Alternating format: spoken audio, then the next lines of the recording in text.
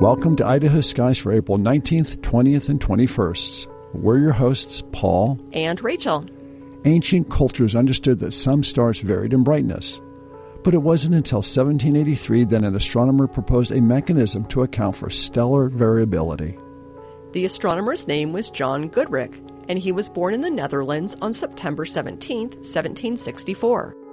A childhood illness left him profoundly deaf, but he didn't let this prevent him from carrying out astronomical research.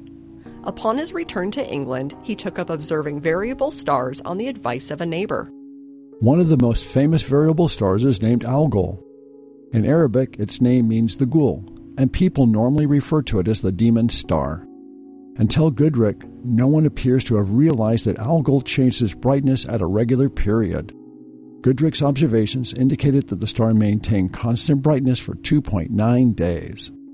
Then, for about 10 hours, Algol becomes about half as bright. Since this period was so regular, Goodricke proposed that Algol consisted of two stars.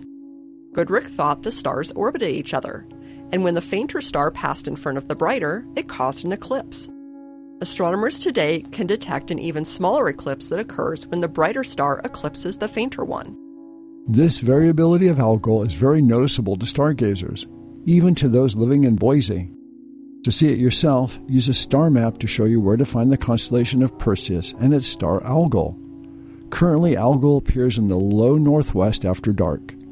Check out online resources for the times and days that Algol reaches minimum brightness. That's Idaho Skies for the 19th, 20th, and 21st of April. Be sure to follow us on Twitter at Idaho Skies for this week's event reminders and sky maps. For Idaho Skies, this is Paul and Rachel. Dark skies and bright stars.